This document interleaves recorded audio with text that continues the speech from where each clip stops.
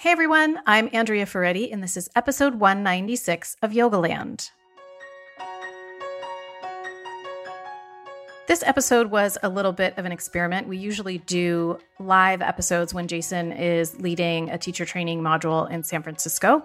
He recently led a teacher training module that was supposed to be held in San Francisco, but we did it online. We did it remotely. So this episode we did live, quote unquote live, with our students via live stream, via Zoom. So it was fun, and we did get to answer some questions in the chat.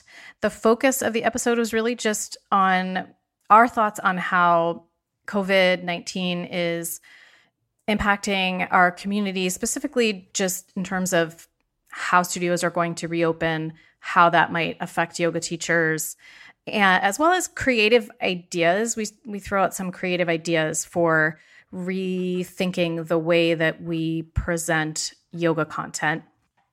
And then Jason also offers some tips for how to handle teaching a live class and a live stream at the same time, because we're sort of imagining that will be what's happening in the near future. He has done a lot of teaching for Glow, where he's teaching a classroom full of people, and yet he's also relating to the camera. So we talk about that. And I give my little pitch for why I think it's so important for yoga teachers to focus on their own email newsletter right now. And I actually feel so passionately about this that I'm going to do an online workshop soon, all about how to build your newsletter, how often to send it, how to increase your list size, what to include in the newsletter, how to design graphics for your newsletter easily and quickly. So I will talk more about that when I know when I'm going to launch that. If you are not on our mailing list, I would suggest that you hop on our mailing list, which you can get to from our homepage, and I'll link to it from the show notes page as well. Last thing, Jason will be offering another remote teacher training module in July. So it's module 3, and the dates are July 13th through July 25th. To get more info and to register, you can go to lovestoryyoga.com and click on their teacher training link, and you will find it. Look for it and you shall find it. Okay, enjoy this episode. Hey, Jason. Hi, Andrea. So good to be here. Good to be here. And everyone understands this is our second time starting over. We've got our live students right now, our Module 2 remote students. They understand that these kind of things happen. We're doing our first podcast this way. It's super exciting. Welcome to Yogaland. Yes. Live, remote, live. Yes. Yeah. So today we are going to talk about the fact that the world is kind of slowly inching forward, and yoga studios are going to start opening again. Some of them are. Some of them are, yeah. Yes. And so we were sort of going to talk about considerations, ideas. Complications. Yeah. Yeah, so what's happening with a lot of studios right now? Unfortunately, a lot of studios are having a struggle. A lot of studios are not completely making. There's a lot of places that have shut their doors. But for the most part, the studios that have been able to weather the storm of the last couple of months have done so in large part because they have quickly and skillfully converted to live stream. And they are often operating in a certain amount of losses, but doing their best to absorb some of those losses. So now we're in this very complicated situation of starting to do some reopening, but it's pretty clear that upon reopening, probably I don't want to forecast the future, but for the foreseeable future, the reopening is going to be with some amount of social distance. Right. And the reality is everyone knows that yoga studios are not built in such a way to accommodate social distancing, right? Especially in cities or other locations where rent is high. And so the business of most yoga studios, the in-studio business, requires there to be, at least for some classes, a lot of people in a relatively small space. Right. Right? So it's not like every class at every studio has to be packed, but some classes at every studio have to be close to physical capacity. And our physical capacity is, at least for the foreseeable future, going to be radically diminished. So we all know this, but going back into the reopening phase is way more complicated than the closing phase. Right? And we're not going to go from we were open, we were closed, now we're back open. We're opening back under very specific conditions, and those conditions aren't really conducive to financial health for the studios. Right. And then we're not even talking about kind of the health considerations yet. I'm just kind of thinking about it from how are they going to actually make enough money to survive with 6 feet or however many meters it is in the UK? I don't know how many meters it is, but 2.5. 6 feet between mats. How are they going to survive? Yeah. And so I think what's going to happen for the majority of studios is there's going to be some combination. Yes. There's going to be some combination of in-person and live stream. Because if we can't take in enough studios to generate the in-room revenue to keep the lights on and pay the teachers, then we need those streams coming in from elsewhere. There's going to be some ongoing adaptation of the live stream world. Which means I've been telling my group this, right? So we're here, it's a big group with us on Zoom. We're in module 2 training for me, which is teaching online is one thing. Teaching live is another thing. But now it's going to be both. Yeah, at the same time. Fun, you guys are so excited. So it's kind of the complications and the nuances of teaching live, but then also the nuances of teaching to a camera and to a distant group of people that you don't necessarily see. So I think what we want to do is we want to think through the financial implications of this. And then we also want to think through a little bit more the actual technique of teaching and relating to students that are both in the room and not in the room. I want to talk through kind of the financial things of where I think this is really complicated, okay? Which is, I think what we're going to see, like I said, is studios are probably going to need to live stream stuff. Yes. They're probably going to need to. But there becomes a very big difference when you are teaching if that live stream is being recorded and sold to people later on down the road as a form of package media. Right? Compared to if it's just purchased as a live stream and live stream only. Right. Okay. And actually, in most media contracts, this is actually a point of distinction. Because when you are teaching a live yoga class, whether it is online or in person, when you're teaching live, if something is not recorded, if it is just broadcast, there's no creation of content, right? There's no creation of new media, right? It's just, I am in this room and I am paying for this class, or I'm at my home and I am paying for this class in real time. And that single class is a one-off thing that I am being paid for, okay, as a student, as the teacher. I don't actually think that's very difficult. I don't think that's very complicated, okay? The student or the studio gets paid by people in the room. They get paid by people that are coming via online live stream. Yeah. And then the teacher is compensated accordingly, right? Where this is a whole nother level of complexity is when the studio records that content, that one class that you just did, records it, and then owns it, and then sells it as bundled or packaged content to others. Do you think people are going to try to do that? Everyone's trying to do that already.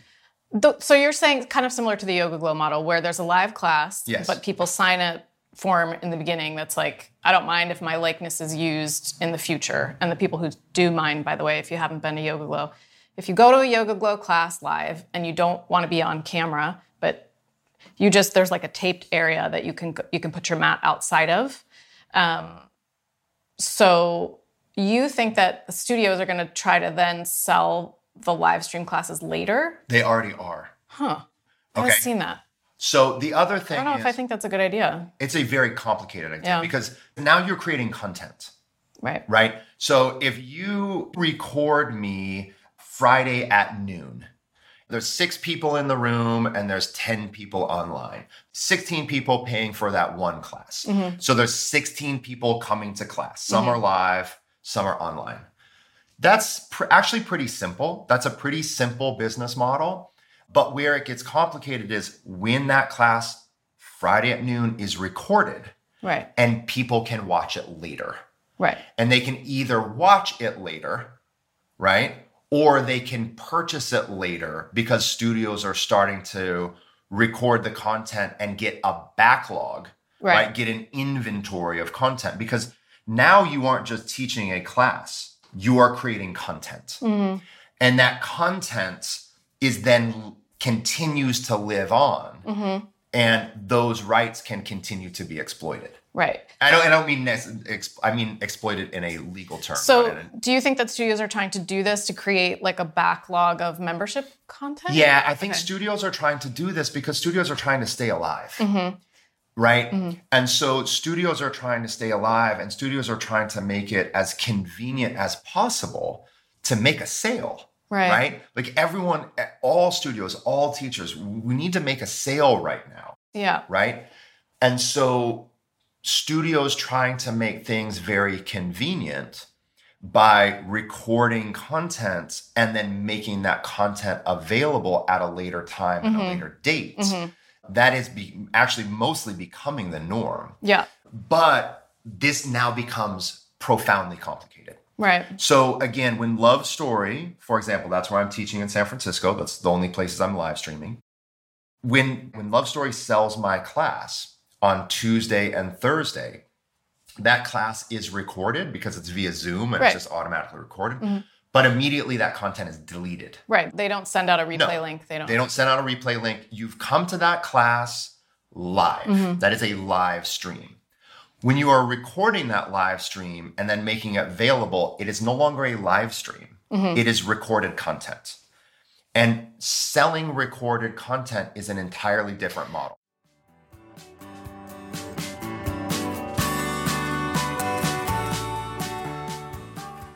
Let's just break this down here because we've got kind of established the idea. Okay, a few things. We have studio owners who are here. We have yoga teachers. We have yoga teachers who are studio owners. I feel like this kind of situation doesn't benefit the yoga teachers, really. When it's recorded. Yes, no. and resold. No.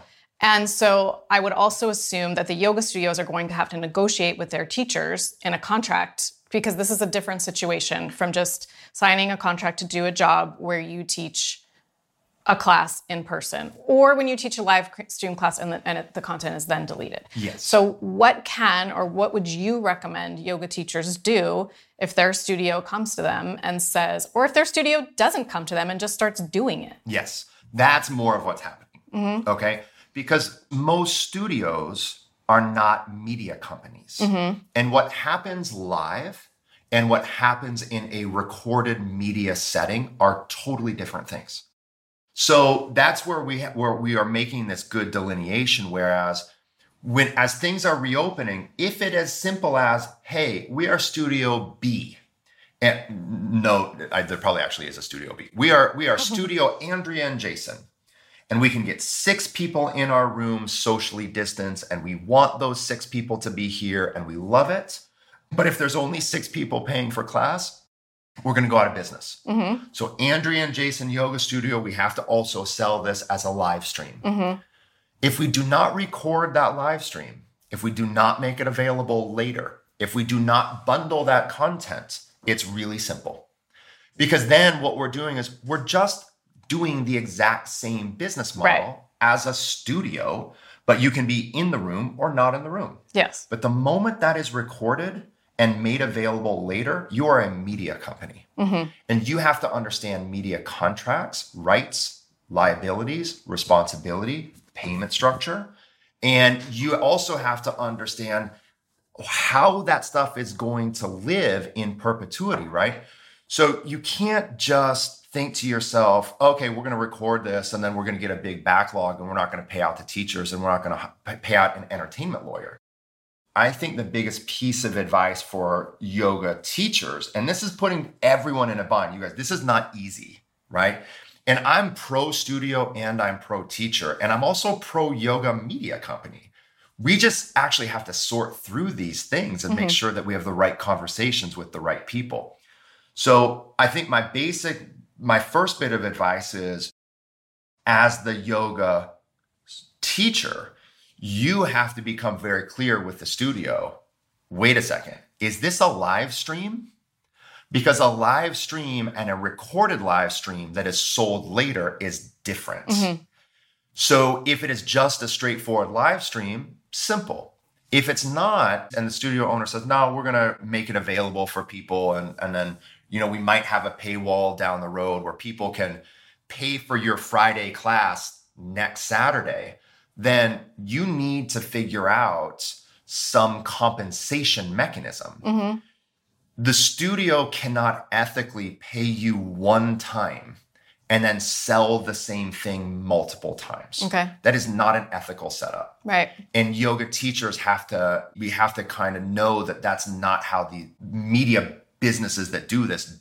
So there's got to be some sort of mechanism for pay per download or some sort of much higher rate than you are being paid normally for just that live stream to sign away the rights for the studios to bundle that in perpetuity. Yeah. And also, I think studios that are going to try to bundle this and sell it down the road are going to realize how complicated that is. Because the other thing that's complicated is if I record content, if you record my class today and then sell it today and tomorrow, and then you sell it the next day, this is recorded content that there needs to be some compensation distribution on. But if you try to sell this same thing today that I recorded today, 6 months from now, it has diminished return, especially if you're recording everything. So this is the other thing that yoga studios that all of a sudden are going to try to become media businesses. Well, how are you going to sort the content? How are you not going to have a big buried stack of content that no one knows how to actually access, right? This is where you have so many programmers at all of the media companies trying to figure out how do we take this backlog of content and organize it in a way that it maintains its value and interest. Yeah. Right? So again, bottom line is if we're just live streaming and we're selling that live, smooth. I think that's what studios should really focus on. I really do. Once we start to say, no, you're going to record this thing today, and then it's actually not a live stream, it's packaged media.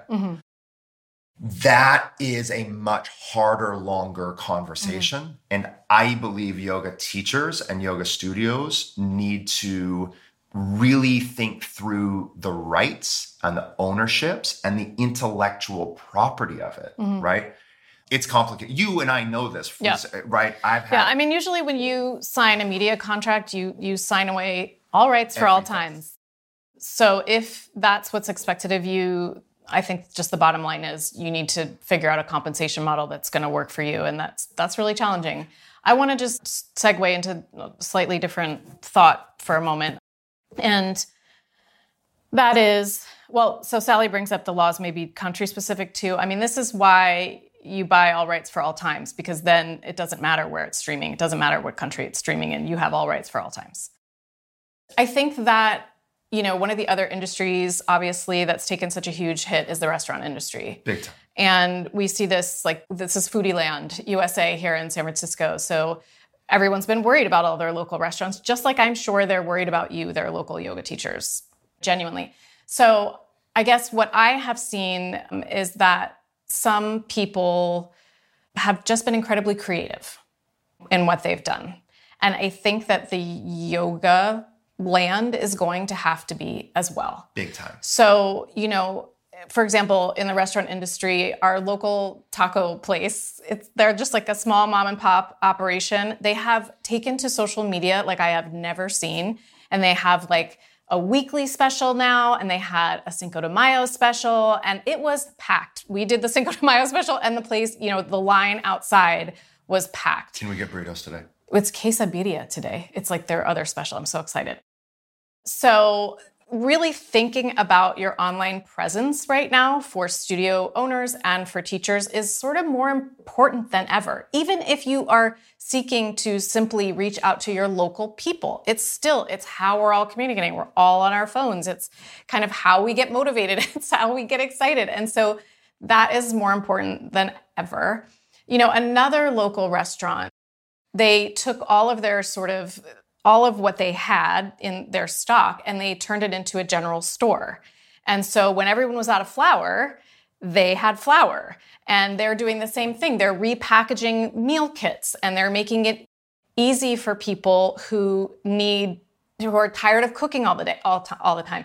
So these kinds of things to me are what studios and teachers should be thinking of. So yeah, you can live stream your classes and you can become a media company and you can try to figure this out with your teachers, which I think would be very complicated on many levels. But you could also just think about in what ways is online learning more advantageous than in-person learning? And in what ways can we create some lower ticket items that people could purchase online? But if we increase our online presence, we get more people. So we do okay. We make a profit.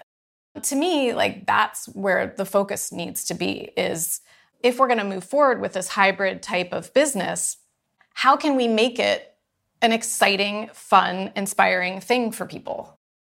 You set up for kind of the next permutation that I wanted to talk about, which is we are in the situation where I set it up as, okay, when studios open, you're not going to get enough people in the room to pay rent. That's just going to be the case probably for a minimum of 6 months. In most places, my guess would be more.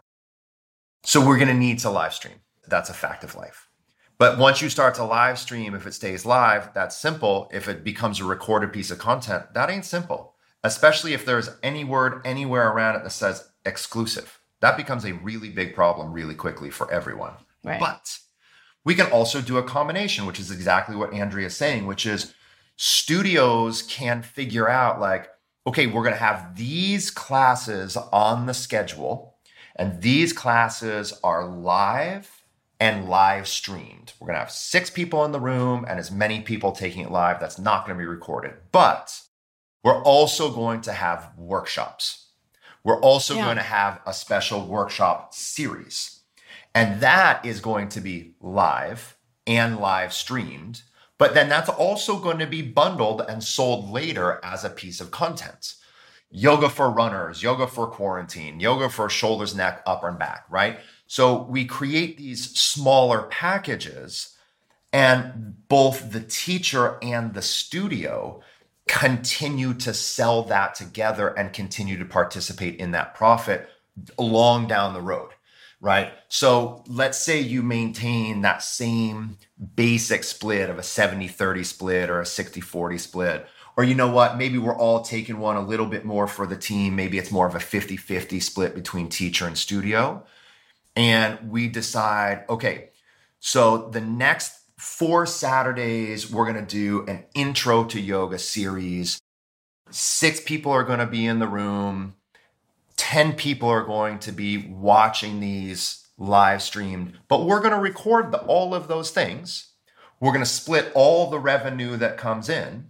And then those are going to be the things that continue to live on. So that is a purchasable piece of downloadable or streamable content that lives on the site. And then for that thing costs $100. I'm just making up a number. That thing costs $100. And then every time it's bought, both live, but then over time, $50 goes to the studio, $50 goes to the teacher that created it. Yep. Then you have a manageable scale. My big fear is no one understands the scale of this.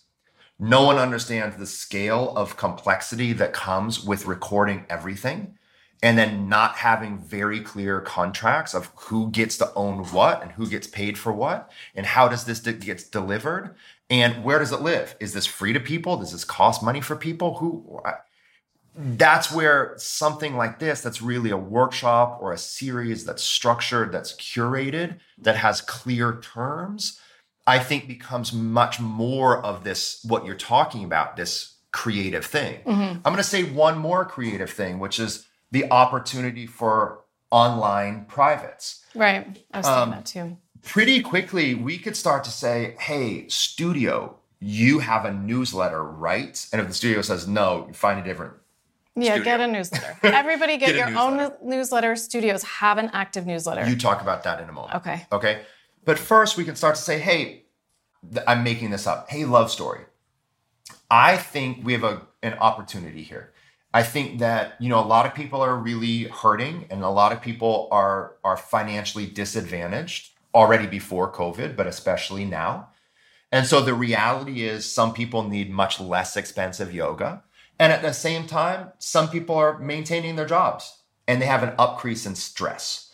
So maybe more people right now want online privates. Yeah. Maybe more people right now want online small group sessions. Right. So, hey, Love Story, guess what? I want to do more of these one-on-ones, or I want to do more of these semi-privates.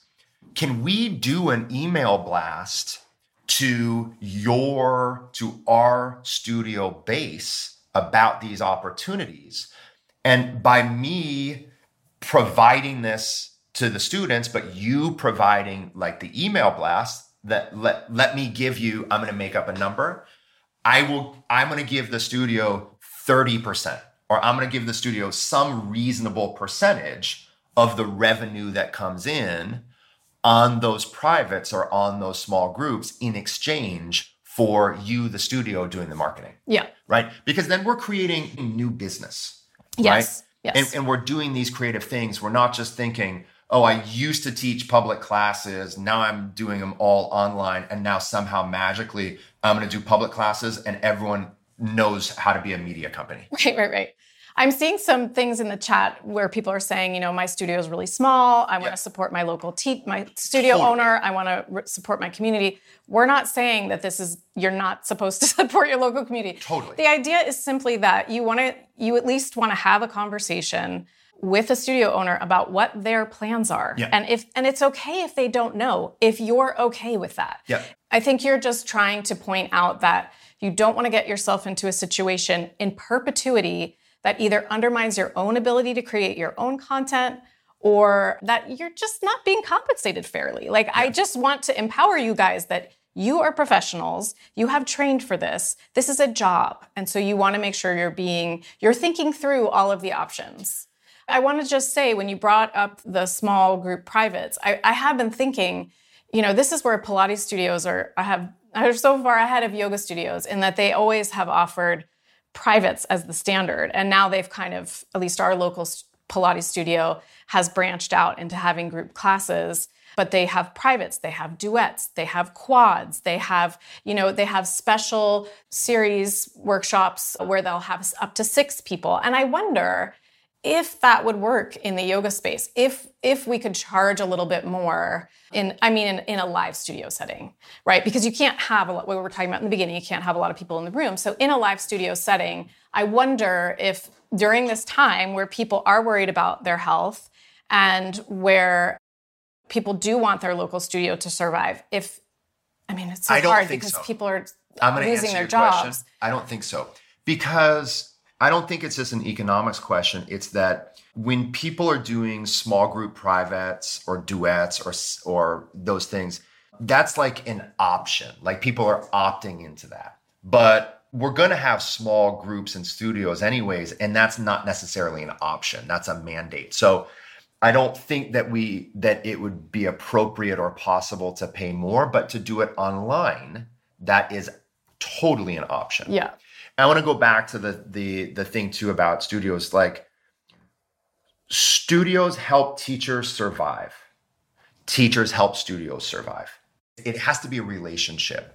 The other thing that can be done if the studio is in a really tight spot and the teacher is not in a tight spot, okay, would be to do some sort of thing where the teacher teaches the live stream.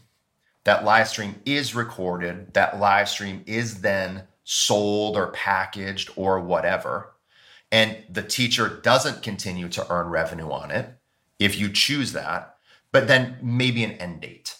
Right. Right? Yes. So maybe an end date where it's like, okay, I know that I am not as deep underwater as this studio is. So I'm going to give even more to support this studio.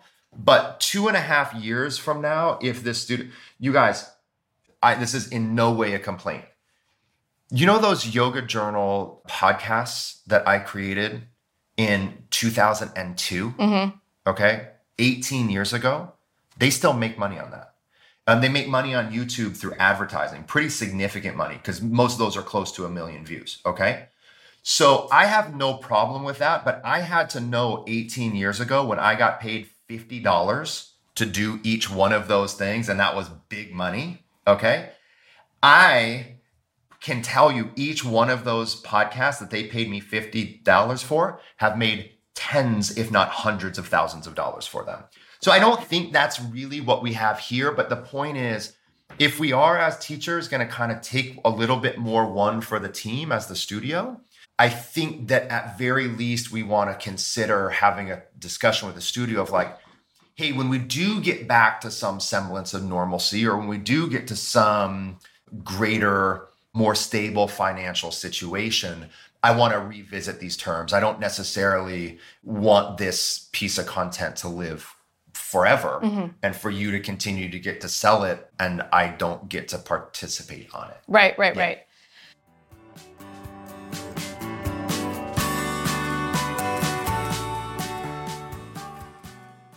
Another just thought about doing a small group online is that, again, I just want everyone right now to think to themselves, I have been training for this cognitive flexibility and this adaptability for my whole yoga practice. So, if you are offering a series in a small group, you could, if they wanted to, they could pay a little bit of an extra fee to have one extra private with you. It could be a phone private. It could be they submit a video to you. And someone was saying, like, in the chat, she offers to critique people's practice. It could be giving them their own specific personal home practice sequence. There's just so many options, right? With this ability to communicate with people so easily and to be able to give them some kind of video or audio feedback that they can save for themselves. Yeah, we step back as teachers and we think, what do people need now? Right. What do people need now and how can I deliver it? Because now is such a different time that kind of the old rules or the old patterns, like you said, we need to be flexible with those things. And people are worried about their health right now. So what else does your studio offer, or do you offer as a teacher that you could bundle? Like, are you a dietitian? Can you offer a nutrition plan? Or do you have a friend that is? Right, exactly. Do you have a friend who's a health coach who could give them like 3 introductory sessions? There's so many possibilities. And I'm actually excited for people to explore that. And I think that's why we sort of brought up the thinking about filming and having your stuff used forever, is because you just don't want to limit yourself to not be able to do what you want to do if you figure something out that you want to do, or it's something out that your students want. Yeah. There's one more thing about the business, and then let's talk about the health and then the actual technique. I think this is, what we're talking about, and I've been saying this to the students that are live, that are in this program right now. Do you know who your students want to keep practicing with? You. Mm-hmm. Your students don't want to practice with me. Your students want to practice with you. Yeah. I mean, we're total like yuppie liberals that live in San Francisco and pretty much fit every stereotype of buying and working and doing things locally, right? Yeah. And supporting small business. We are a small business. I'm 3rd generation small independent business, right? They were not yoga teachers, by the way. They were not yoga teachers. Okay? Totally different business. Right? 3rd generation small independent business, no investments from anyone, no way. But I don't think there's been a time that I can remember where I have been more committed to my local places. Right. Absolutely. The climbing gym, I'm still paying $100 a month to. My Brazilian Jiu-Jitsu teacher, I'm still paying $170 a month to. The gym that I'm part of, I'm still paying $70 a month to because I can, because I'm compensated from teaching and the online teaching is filling those gaps. So I feel like that's not just me, that's pretty much everyone that can. Like everyone that can support their local studio and their local teacher is. Like this is such an outpouring. Like yesterday when I went up to Pinhole, it's not because I wanted that coffee, it's because I wanted to give them money. Okay? Yep. So this is where it's such a good thing that we're going to start to reopen. And it's such a good thing where we're going to adapt into the live stream because hopefully these are going to help your studio pay you and your studio. Where it gets complicated is when that gets recorded and it's not clear what the rights are and how it will be used forever and the inherent intellectual property that goes with it. Yep. Now, health. I'm going to be totally honest. I can't tell anyone what I think that they should do or should not do when it comes time, when everyone here gets that call, hey, we're opening next week. Are you ready to come in for your Thursday class? I'm going to be like, dude, I don't know. So, and I don't want to overly insert myself of what I think I would do. But the main thing I want to say is, I think you got to really think individually. If within your life and the people you live and the people you come into contact with, if you think that you're ready to go back into that room with regards to health and safety. I have said this from everything, from bottom line, any training I do, even when it comes to manual adjustments, your health and your safety comes first. And when in doubt, you have to trust your gut and you have to listen to yourself. And you can't, look, I think we make sacrifices all the time and we get kind of lured into things all the time. When it comes to your health and safety, it's your health and your safety. And you as the teacher, you have to deem if you are ready to do this. And I just know that's a gut difficult call, I think, for a lot of people to make. I can't make that call for other people. I will give kind of one thing, which was in early March, right before I had to cancel the London trip and did module 2 online, I was still teaching my public classes. And I think like so many people, like I was underestimating the global health crisis. This was before San Francisco shut down. I think we're the first city in the country to shut down. But before we did, I mean, my classes were packed. Yes. Packed. Love Stories of 105 people in those classes. And that was February and early March. I wouldn't think anything of it. I remember specifically teaching a Tuesday class packed. And then Wednesday night class packed. And that Wednesday night class, there was one person, they were in the back and they were coughing the whole time. And everybody was upset. And that whole time I'm like, I'm done. I knew I was done. I'm like, dude, I'm done. I'm done. It was just too scary. Now. Yeah. So I let that studio know when I was done. I'm like, I don't know what your call is going to be, but I'm getting subs. I'm not coming back. Same thing as I didn't teach that Thursday. I was scheduled to teach a Thursday class. I reached out to Laura and I'm like, I'm sorry, man. I just all of a sudden the light clicked on. I don't feel comfortable with this. And then it was the following Monday that it was the stay-at-home order in San Francisco. So I know my feeling on this with regards to health is I feel really conservative about it. I also know that I have the privilege right now to not have to. Right.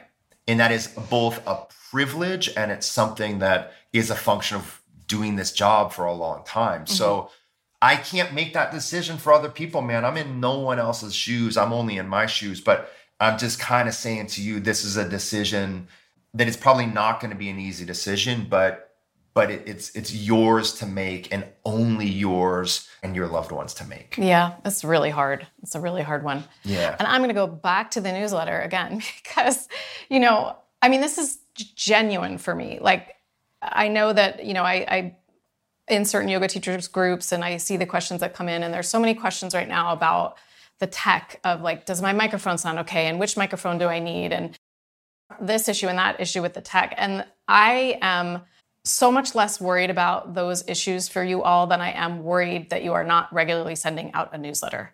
So it doesn't matter how many people you have on your newsletter. My wish for you by the end of this training is that you start regularly sending out a newsletter. It doesn't have to be, every week even. It could be every 2 weeks, but people need to regularly hear from you. And the difference between a newsletter and social media is really huge. And I can tell you that because we have a very sophisticated newsletter system now that I just converted over to this year. And like, I will give you the example of, we did a charity event recently. It was a Friday evening. I promoted it a lot on social media. Steph promoted it a lot on her social media. I can see where because of the system that we have, I can see where the sales come in. 90% of the sales for a charity event came through in response to a newsletter. So a newsletter is where it's so much easier for people to take in information than it is on social media and actually act on the information. And B, it is a direct relationship with your people. They have signed up to receive information from you. So they want to receive information from you. And I hear so often that yoga teachers are afraid of just, spamming people and piling on. Well, can you imagine if the majority of emails you got in your inbox came from yoga teachers instead of like Madewell or your bank? Wouldn't you be happy about that? You would be so much happier. You like the Madewell ones. I really don't. And I sign up for these things anyway. So I think give 10% off. That should tell you something about the relative value of a newsletter versus social media, is that every retail on the planet will give you 10% off for giving them your email. No social media on the planet will give you a bleeping thing for hitting like on theirs. Yes. No one. So there is a question that came in. Can you share a good template or general flow for a newsletter format that you'd like to use? Tips, tricks? I think this is a whole thing for you to cover at some point soon. Okay. Yes. I definitely, absolutely. And I mean, just like in a nutshell, I can go into much more detail, but in a nutshell, I think every newsletter should have some added value, right? Should have something where you are either directing them to a blog post or a video blog or we often give away sequences.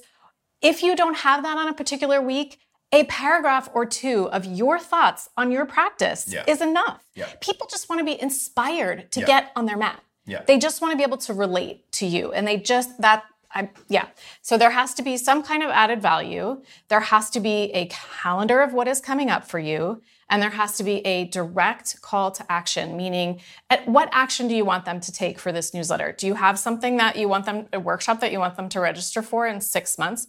A retreat? Do you have an at-home retreat? Are you testing something and you want to see how many people would click through on this idea that you might eventually form some kind of course or workshop around? So one specific, and I would limit it. Jason and I've made many mistakes over the years in our newsletter, and I have pared our newsletter down a lot over the years.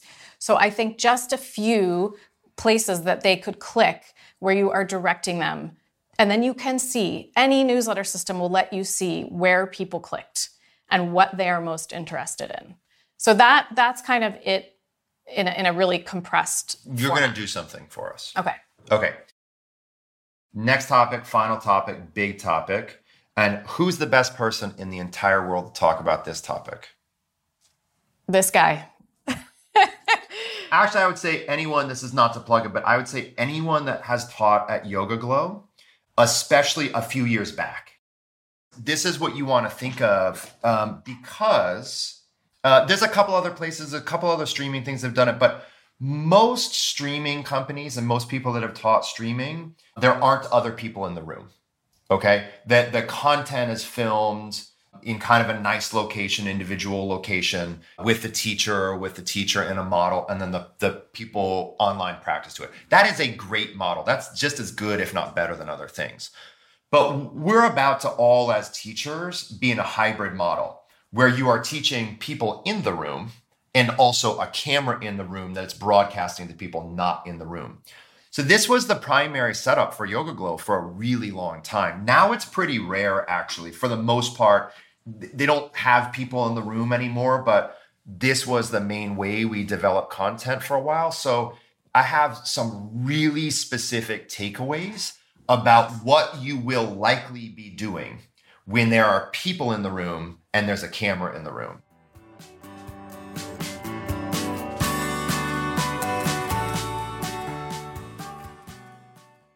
And I'll tell you, the first thing you will not be doing is sitting down. You will not be sitting down. You will not be looking at everyone. The camera that is going to be filming you, especially once studios develop a little bit better infrastructure of production, it's probably going to be before too long that the live stream is going to be happening. But when there are a bunch of people in the room, you're not going to be sitting right here. So this won't convert, right? Of like sitting, inhale, exhale, exhale. You're not going to be able to relate to people here when there are people over here. So what's going to happen is there's going to be some sort of camera, but your attention is going to be mostly on the people in the room, which means that if you have a bunch of people in the room and you're teaching a vinyasa class, you're not just going to sit down. It's super, super, super awkward. No one does that, right?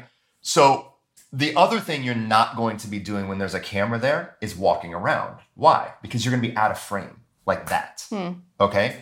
So you're really only going to have one reasonable option, which is to practice with them.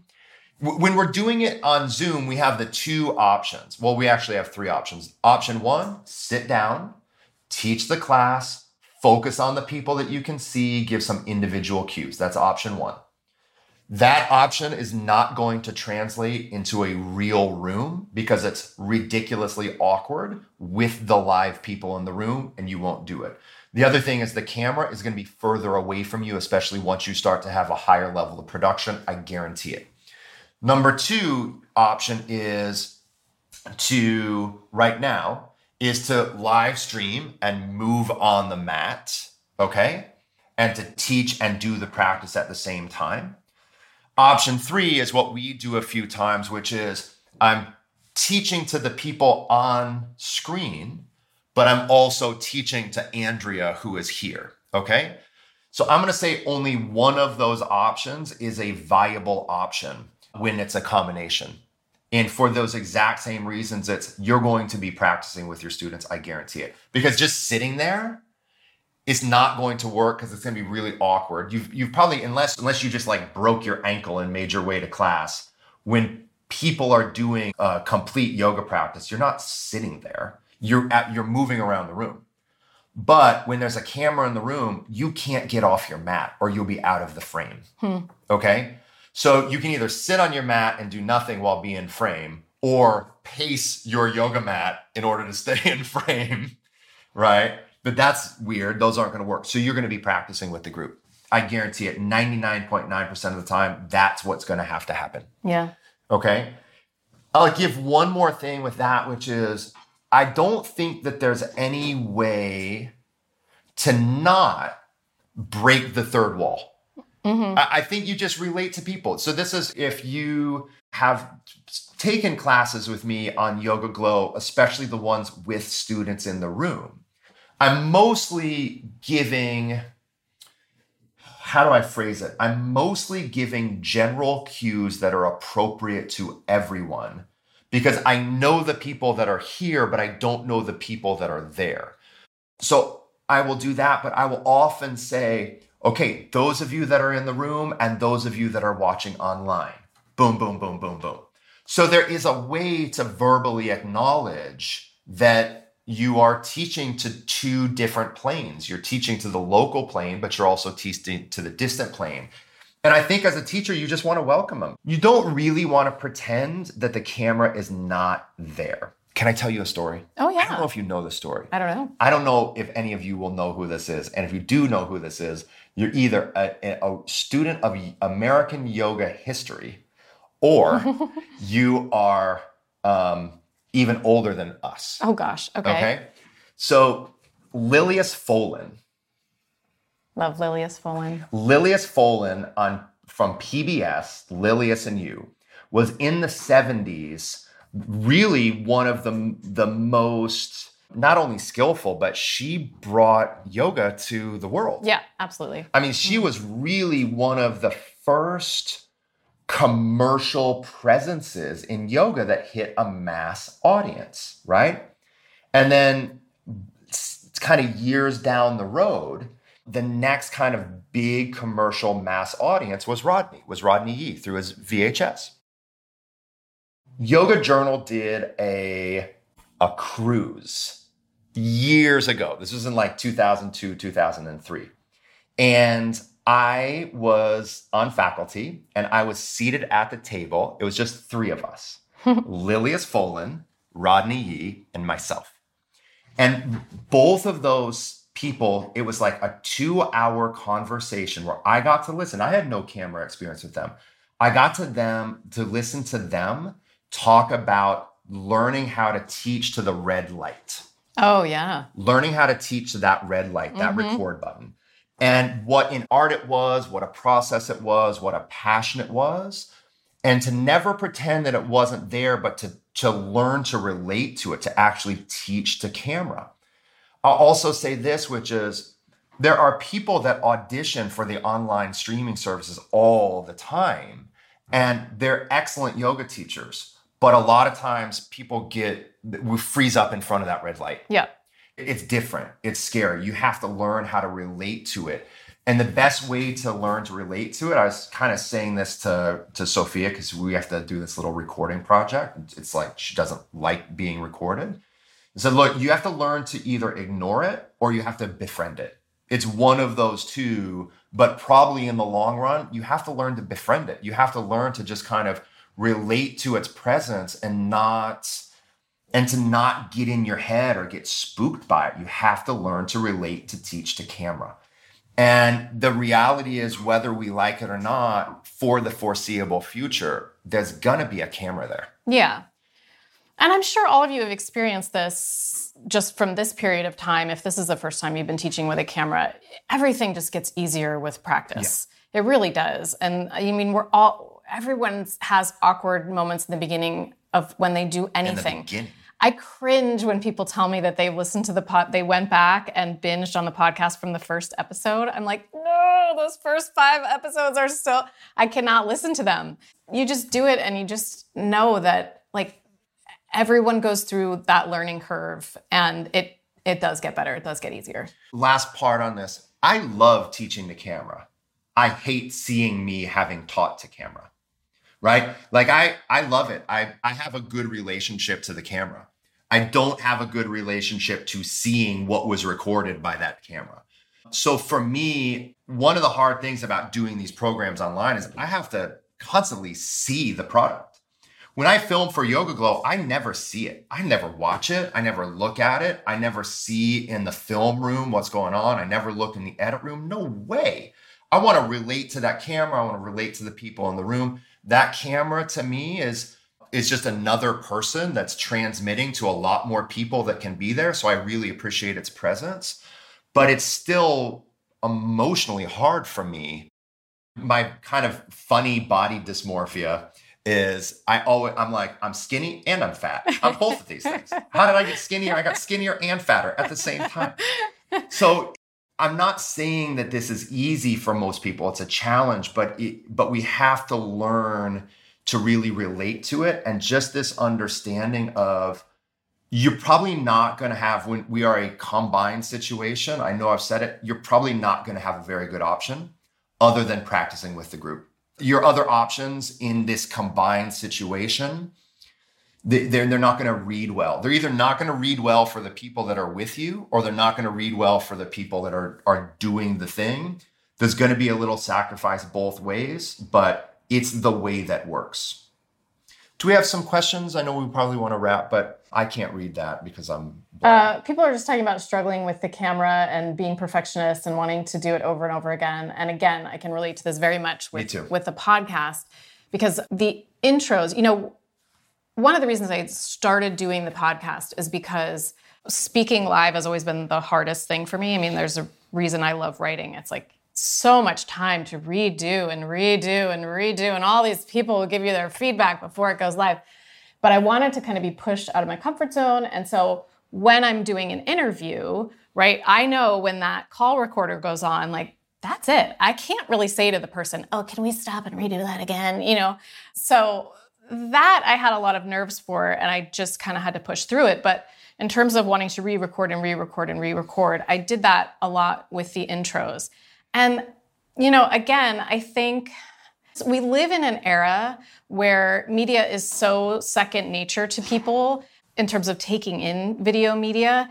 And we just live in such a casual time. I mean, kids that are coming up in the next generation, they just watch YouTube videos, and they just watch people who are like, hey, how's it going, man? And then they're like drinking their Slurpee and they're doing whatever. And so, just as much as you can, just be yourself, literally. Just be casual. Yep. Let there be little verbal flubs. Speak like you're having a conversation. It doesn't have to be formal. I think it's good to plan to be somewhat concise in terms of you want to have points that you hit or points that you circle back to in case you get lost. But in terms of your verbal delivery, you're going to find your people who relate to the way that you communicate. And that's kind of another really nice thing about the internet. I think there are just so many groups of people, and I'm actually talking outside of yoga now, but there are just so many groups of people who can find each other now because they just get to be themselves and find their people outside of their town. There is a question. Why are introverts drawn to teach in front of people? Because we're still humans, right? I mean, no one is typically one thing and one thing only. We're like incredibly dynamic. And we have, I think, probably many different selves within the self. And for me personally, I enjoy the stimulation of having a controlled environment where I relate to others. It's not the control so much, it's the role. When I'm teaching a class, I have a very specifically defined role that is clear to me. Whereas in other big, broad social situations, I feel way more awkward. But because it's kind of that like searching of like, what am I supposed to do? Who am I supposed to talk with? How am I supposed to relate? Can I really use the language that I would actually use? Or it's kind of not necessarily knowing the social, how to relate to that social dynamic. Whereas when you have a specific role, when I'm teaching yoga, when you're teaching yoga, it is who I am. I'm not playing the role of Jason, but I am in my social relationship is defined, and I tend to thrive when something is like clear and defined. Yeah. So I'm going to ask the question about, do we have any legal resources if you are trying to figure out contracts and things like that? I do have one person who I interviewed for the podcast this past week. Her name is Sarah Waldbuser. So if you go to that episode, it's like episode 195, I think. I don't know how much experience she has with this type of particular contract, but she's an attorney for health coaches and wellness coaches and yoga teachers and things like that. So if she can't directly answer your question, I bet she could recommend someone. We also have some people that have graduated from these programs that are lawyers. Mm-hmm. So maybe you can remind me and we can kind of put out a little. Yeah, that would be great, actually. If someone has a deeper yoga background, would be helpful. And I think, when we're kind of talking about agreements and contracts and legality, that can seem really off-putting, and sometimes it is, and difficult. But also it can sound really expensive. I mean, that would be my fear, right? I would be like, I don't know if I have enough money to invest in this. But what I'm saying is, especially if you have an amicable relationship with the teachers or the studio, really what it is it's just kind of sitting down and having a conversation about, hey, what are we doing? And this thing that I'm teaching, who owns it? And it's just like clarifying your job. Yeah. Yeah. And that's a very difficult conversation for many personality types to have. But ultimately, it doesn't have to be, it's usually not going to be an acrimonious conversation. We just come to agreement. It's a place where multiple parties can kind of figure out like, hey, how do we make this work together? Yeah. And I think especially in the smaller independent studio business world it's mostly people that we want good for each other. And there's mutual benefit in teachers surviving this and studios surviving it. So it's just figuring out, hey, what's the mutual benefit, and how do we figure out a scenario where we're clear on what we're doing, and we're going to try to do this together. Yeah. Yeah. Yeah. All right. Well, that was long. Fruitful and long. Hopefully it was fruitful. I hope so too. Yeah. Yes. All right. Thanks, Jason. Thanks, everyone. You're welcome.